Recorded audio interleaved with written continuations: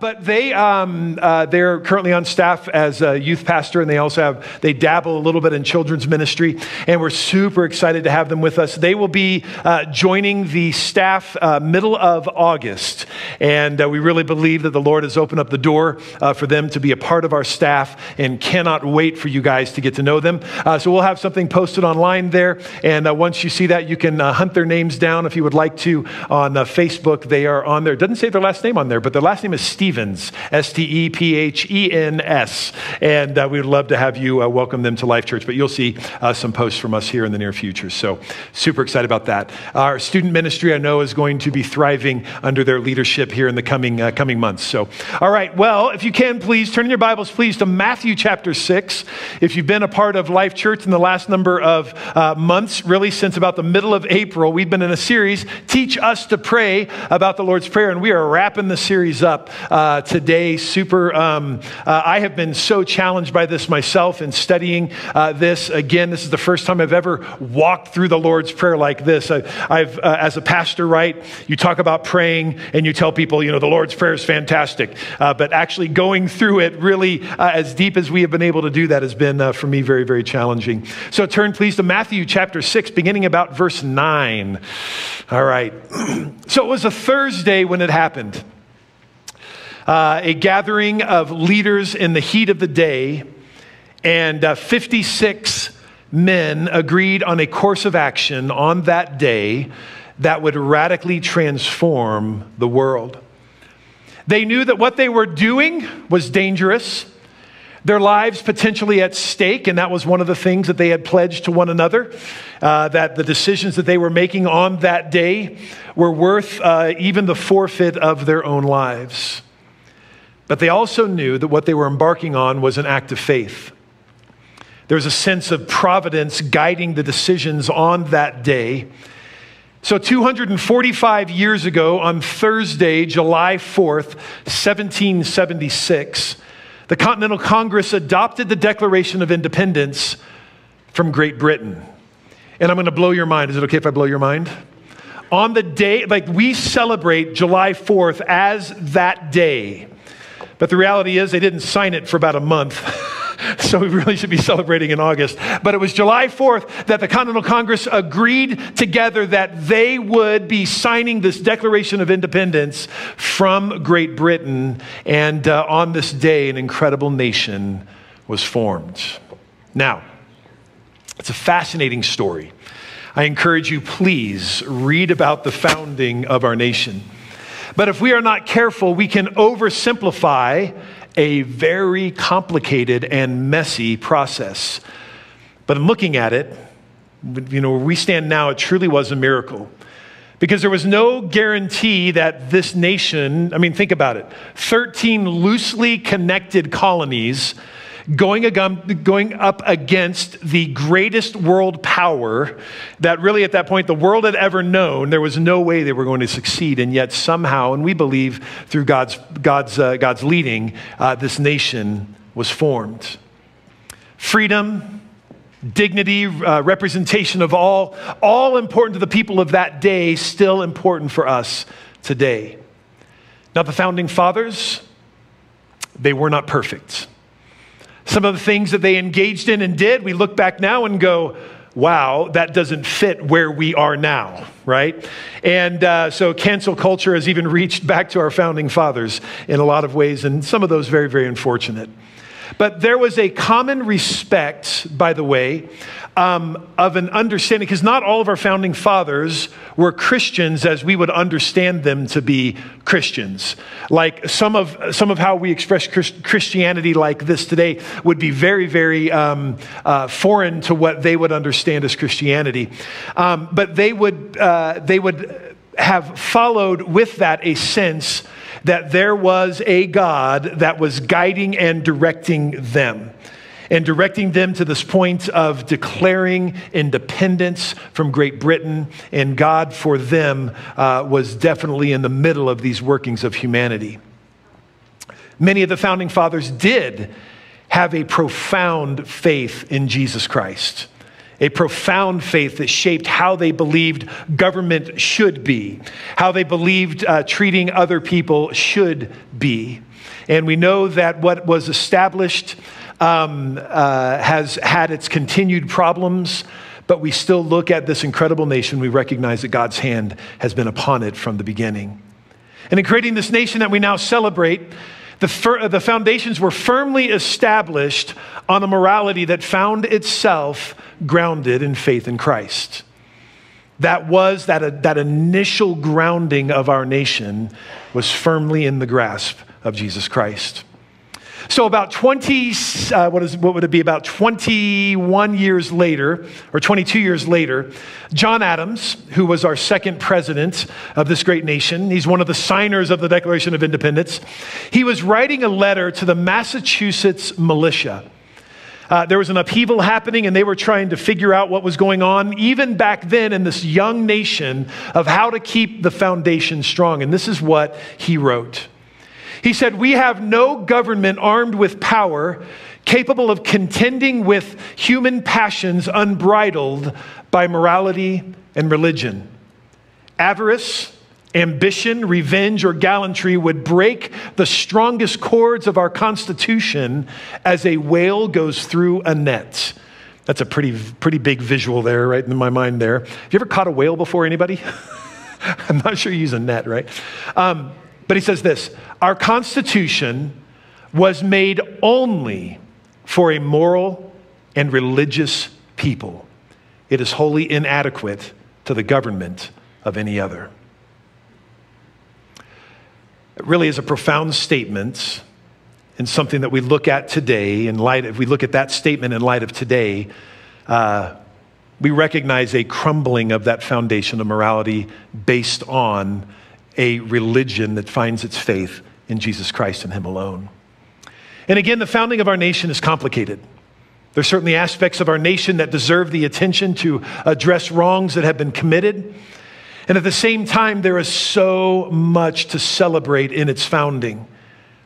And there's a sense that we are now pressing against the very thing that John Adams had pointed out here in this, that the underpinnings of faith within our nation are crumbling. The pressures that our Christian faith continue to rise in the public sphere, and the results of this journey away from faith seem to be obvious from those for whom faith is absolutely central to what we believe about Christ and really what we believe about our nation. So today we're going to solve all of the problems of the United States of America. Not really. But part of this solution, right, for America is a recognition that something that has been experienced since, in 1776, as a fledgling and loosely unified group of states, we declared independence from Great Britain. We need to take a different path today, and I think that there's a different kind of statement and declaration needs to be made. And this is it right here. We need to declare that we are independents upon Christ, right? This has to be the foundation for us if we as a nation are to survive, right? And if we as a people are to have ourselves in a position where God is first and foremost within us, right? So the reality is that we are also, even though we are independent Americans, do you realize just how unusual America was when it was founded? With the freedom that it was founded by and founded with, had really never been seen before. And now we take for granted the independence that we have, and the way that we live our lives and the consumerism that we have, right, celebrates the fact that we are independent. Nobody can tell me what to do and nobody can tell me what to think. But the reality is even though we are independent Americans, we are part of a family that is beyond the color of our skin. It's beyond economic status. It's beyond our vocation. When we are in Christ, the Bible says we are also members one of another. There's something about this family of God that supersedes any nation, supersedes any ethnic identity, any economic foundation, right? This family of God that we are a part of is something that we've got to be able to celebrate. And so here's, we're part of this kingdom of God, right? So I want you to turn to somebody and say, I'm a part of the kingdom of God.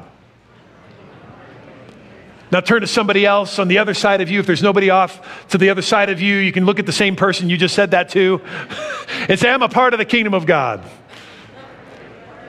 Right? So we are a part of this incredible kingdom of God that supersedes any nation that we would identify. But do we act like we're part of the kingdom of God? Do we look like we're part of that kingdom of God? So as Jesus brings the Lord's Prayer to a close, and we're going to get to this one final statement today, and it shows up in some versions that we read, and it doesn't show up in other versions, right? And sometimes that can confuse us. It's not meant to confuse, but it's basically behind the scenes what's going on is there are different manuscripts that have it, and there are other manuscripts that don't have it. And so some versions choose to put it in, other versions choose to put it in, but all of them have a footnote or a little asterisk that says some manuscripts have this and some manuscripts don't. And as we've done since the beginning of this series, I'm going to have us stand to our feet. Some of you have a measurable growth in your thighs because we've been doing squats every single week. So go ahead and stand to your feet. Boy, a lot of reluctance today to stand to your feet. What? You're like, this is a vacation weekend, Pastor. I'm not doing anything. All right. And as we have done from week to week, we are going to be reading a version of the Lord's Prayer.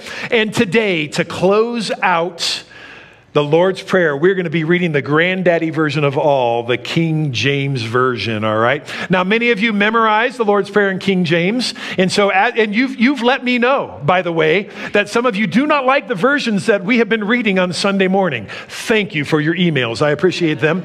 And you can see by my response to those emails, which was nothing, all right. But today, I know some of you have been dying for us to read the Lord's Prayer from the King James Version. So let us do this together this morning. It brings a lot of comfort. Here we go. And so repeat together. Our Father, which art in heaven, hallowed be thy name. Thy kingdom come, thy will be done in earth as it is in heaven. Give us this day our daily bread, and forgive us our debts as we forgive our debtors. And lead us not into temptation, but deliver us from evil. For thine is the kingdom and the power and the glory forever. Amen and amen, right? Amen. Good stuff. How many of you are glad I finally got around to the King James Version? All right, yeah, a few of you there. All right, good. You can go ahead and be seated. I encourage you, go read the Message version, and you'll see why we didn't repeat that as a group here today. All right, so here we go. So when we put together the Lord's Prayer in its totality, we will find that this is not necessarily a prescription that this is the way you should pray and the only way that you should pray. But this becomes a model for us in our own prayer life. And so my encouragement to you is to take everything we've learned over the past 10 weeks or so that we've been in this series and put it into action into your own life when you pray, hopefully on a daily basis. Right? Paul says in Thessalonians, I think, that we should pray without ceasing. We should never stop praying. And this model for prayer can really help us when we get down to this. All right. So what I want to do is I want to review each one of the phrases that we've been through. So if you've been here for the 10 weeks, we've gone through it. This is going to be review for you. Nothing new. Others of you might have missed a week or two, or maybe this is your first time. And so I'm just going to give you a real general overview of each one of the parts of the Lord's Prayer. And then as we close out with that last statement that we just read a moment ago. So it starts off with our Father in heaven. Right, and there are other people who, in faith, during the New Testament times, had referred to God as Father, but there was something going on here when Jesus is referring to God as our Father. He is giving us permission to reach out to this unbelievable, powerful, incredible, majestic God, and we can know this God. Right? Sometimes we think God is far off and he deserves our praise. He deserves all of our attention. He deserves the sense that he is transcendent above all else. And yet at the same time, Jesus gives us permission to refer to him as our Father. there's an intimacy associated with that I don't ever want us to pass by. That we recognize him as our Father, that there's this sense of relationship, but beyond that and more than that and on top of that, and in addition to being a father, he's not just intimate, but being a father, he is strong and powerful. Now, one of my jobs as a dad, as a father, is to protect my family, right? Thank you. Right? And so late at night, if somebody breaks in, I'm sicking my dog on that guy, right? No. So, right? I mean, there is a responsibility that I have as a dad, as a father to my children, to protect my children. That is one of the roles that I have. Somebody outside was happy. Right? That is a job that I have, and I believe that that's revealed that our Father who is in heaven, this is the same job that he takes up for us, his own children. I'm going to protect you. I'm going to defend you. I am going to be right there by your side. This transcendent, immanent God who's there with us. And really, this is our Father who is a good, good Father. And we start this prayer with relationship with our Father in heaven. Then it quickly moves on there to, holy is your name. The other versions of it say, may your name be kept holy. There's this idea of holiness, that holiness is separate from. Holiness is something where there is a division, right? There is a separateness between something that is holy and something that is unholy, something that is holy and something that is mundane, something of the world, something that is of God. There is a holiness and a separation. And there's an idea inherent in what is stated here in this prayer, right? May your name be kept holy. That there's this invitation that the Father, this intimate, loving, holy, loving Father, right? That he gives to us to participate in his holiness. He calls us his holy people. And so we should live holy lives. We should live lives that are honoring to our Father who is in heaven. And that means at times that the way that we live our life is going to come in conflict with the way that the world lives its life. And yet we are responsible for living a holy life, because when we live a holy life, what begins to be revealed in us is this same holy God who has called us to live a holy life. All of a sudden, God is revealed in the way that we live our lives when we are separate from the world, right? Because holiness demands separation.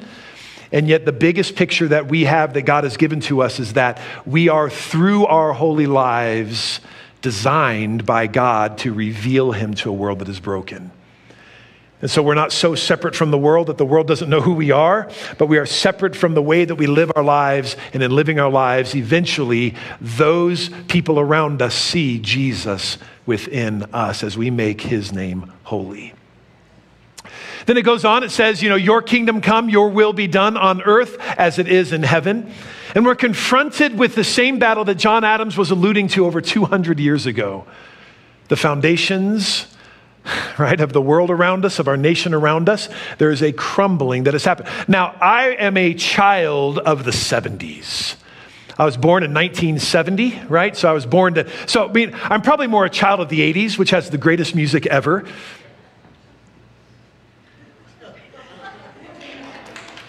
Thank you to the two of you. I appreciate that.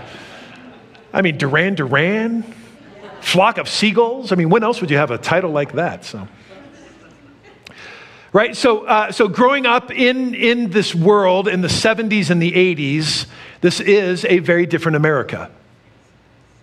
There's just some fundamental changes and differences within our nation. Some of them incredibly good, by the way, right? Some of them a little bit difficult.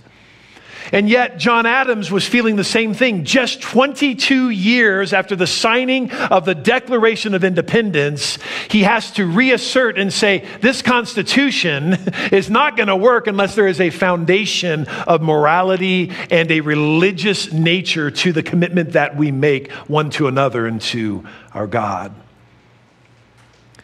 There's a conflict in the kingdoms. We feel it today, the kingdom of God versus the kingdom of this world. right? And that battle that happens around us, the values of the kingdom of the world, I believe, will be shown to be bankrupt. The values of the kingdom of this world will show to be divisive. The values of the kingdom of this world will show to be built on shifting sand. But the values of the kingdom of God become that rock that Jesus talked about, right? That rock that we build upon, and though the storms come, we will not be shaken. But the thing is, there will be friction points. I know we've talked about this before. There will be friction points. There will be perhaps a day when the public declaration of faith in Jesus Christ here in America will be canceled. We know that that's a possibility. There are countries that we can name where that is an impossibility. You cannot publicly share Christ. It seems so far off for America, and yet we know that that's a possibility. And let's just play out the worst case scenario. Right? Let's just say that a law is passed that now makes it a crime to declare publicly faith in Jesus Christ. Does that stop the church from being the church? No. Right? Just because we're on Facebook or on YouTube or on other platforms, being able to proclaim publicly on social media and proclaiming here freely, there is so much more to the church than this particular part of the church. And all of a sudden, what we find out is historically, the church under persecution is actually stronger. Now, I'm not inviting persecution. Right? Please come persecute us. It's awesome. We would love it, right? That's not at all the point.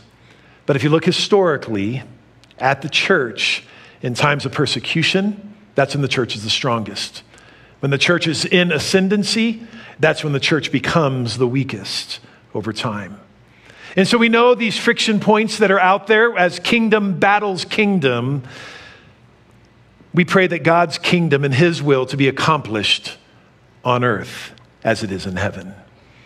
And I love that part of this prayer that Jesus gives here in the Lord's Prayer because we are on strong ground when we pray that, because God is not weak, and I believe that he will answer this prayer. And then it goes on, give us this day our daily bread. So we turn to the needs that we have, the very real present needs that are going on in our life. A number of weeks ago, I know I alluded to this last week, but a number of weeks ago when we went through this the first time, had all of you fill out like little cards, and they had on there, this is my request for my daily bread. This is what's going on right now in my life. And then I loved the step of faith and the trust that it took for you to step out of your chair, right, and to come down to the front. It's like every step you're saying, God, I trust you. God, I trust you. I trust you with meeting the needs that I have on a daily basis, my daily bread that I need. Included in there were prayers and cries. God, I need help with my mental health. God, I need help with addiction. God, I've got family members that don't know you in Jesus. We need to see them come to faith in Jesus Christ. God, my family is being torn apart by the world around me. Family's being torn apart by the anger towards one another. God, we need to see healing take place in prayer after prayer after prayer. In every one of these needs, really, it's trust putting into the hands of the Father. And that is beautiful, right? And that's the best place for us to put our needs, is in the hands of this incredibly powerful, loving, intimate Father. Then it goes on to forgive us our debts as we have also forgiven our debtors. And forgiveness is tough. It's gritty. It is a necessary part of our relationship with God, though. And I continue to receive a few text messages and emails from those of you who this whole forgiveness thing has been something of a journey for you, and it's beautiful to see God unfold healing in the process. And it's tough.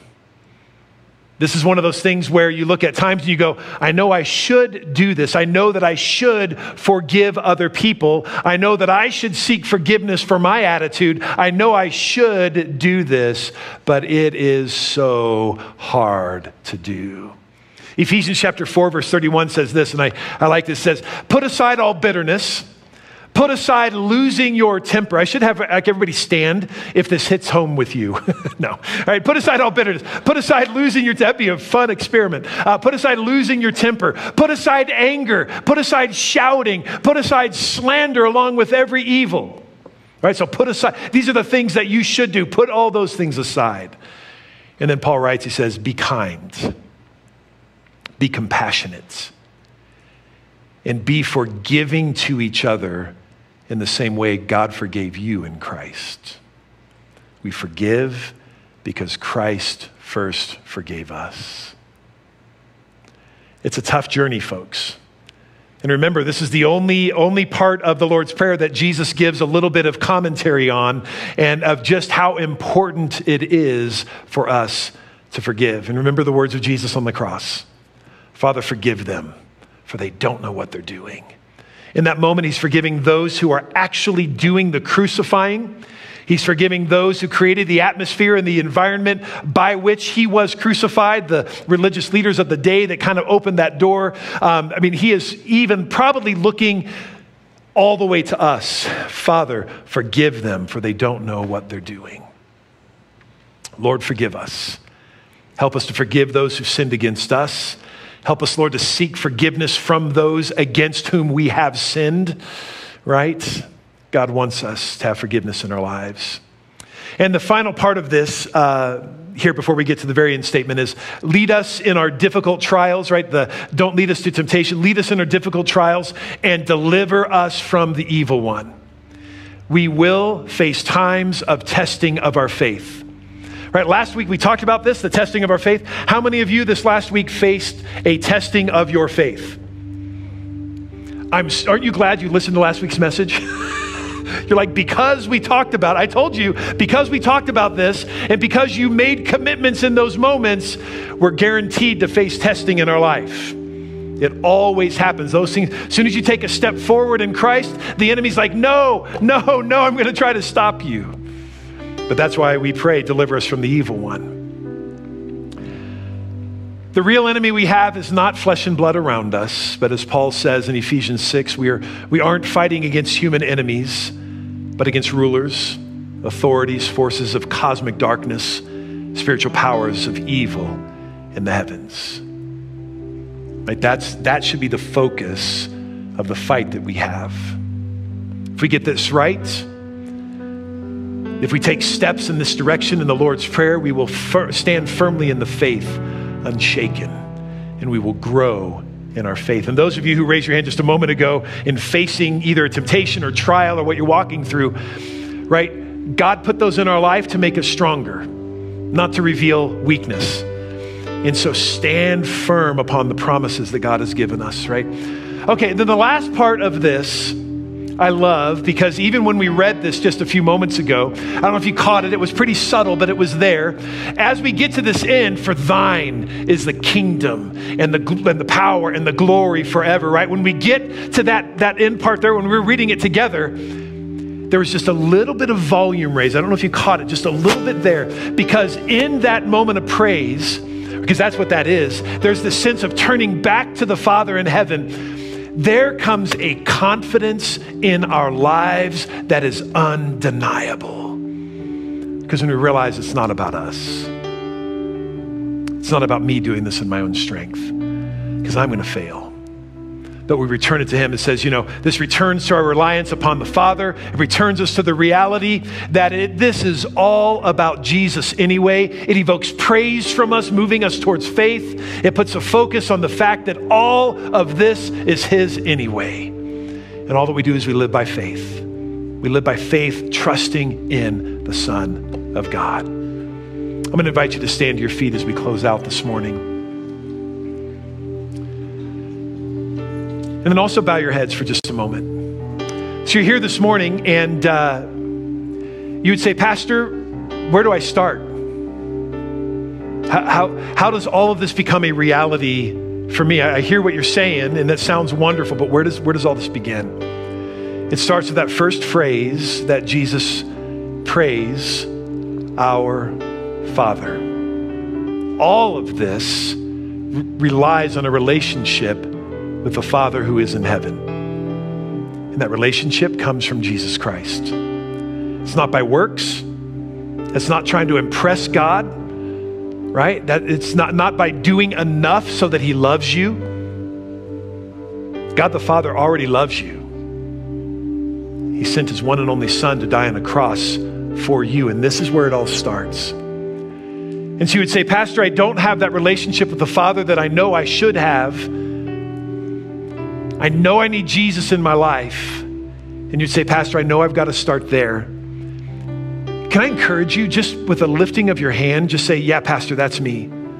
Pastor, that's me. I'm in that position. I need that relationship with the Father. I need that. I need Jesus to guide me closer to him. Father, you see every one of these hands that have been raised. God, I'm so grateful for every one of them. So grateful, God, that you are beginning a journey with some of them. God, you are, there's a recommitment happening in others. And Lord, I am grateful for it. I'm going to invite everybody who raised your hand and everybody who didn't raise your hand, just would you join me in repeating just a very, very simple prayer. It's not a magic prayer, nothing like that, but I just want to help you in this initial prayer of dedication to Jesus. And so everybody repeat after me. Say, Dear Lord Jesus, thank you for dying on the cross to save me from my sins. Jesus, thank you for giving me new life.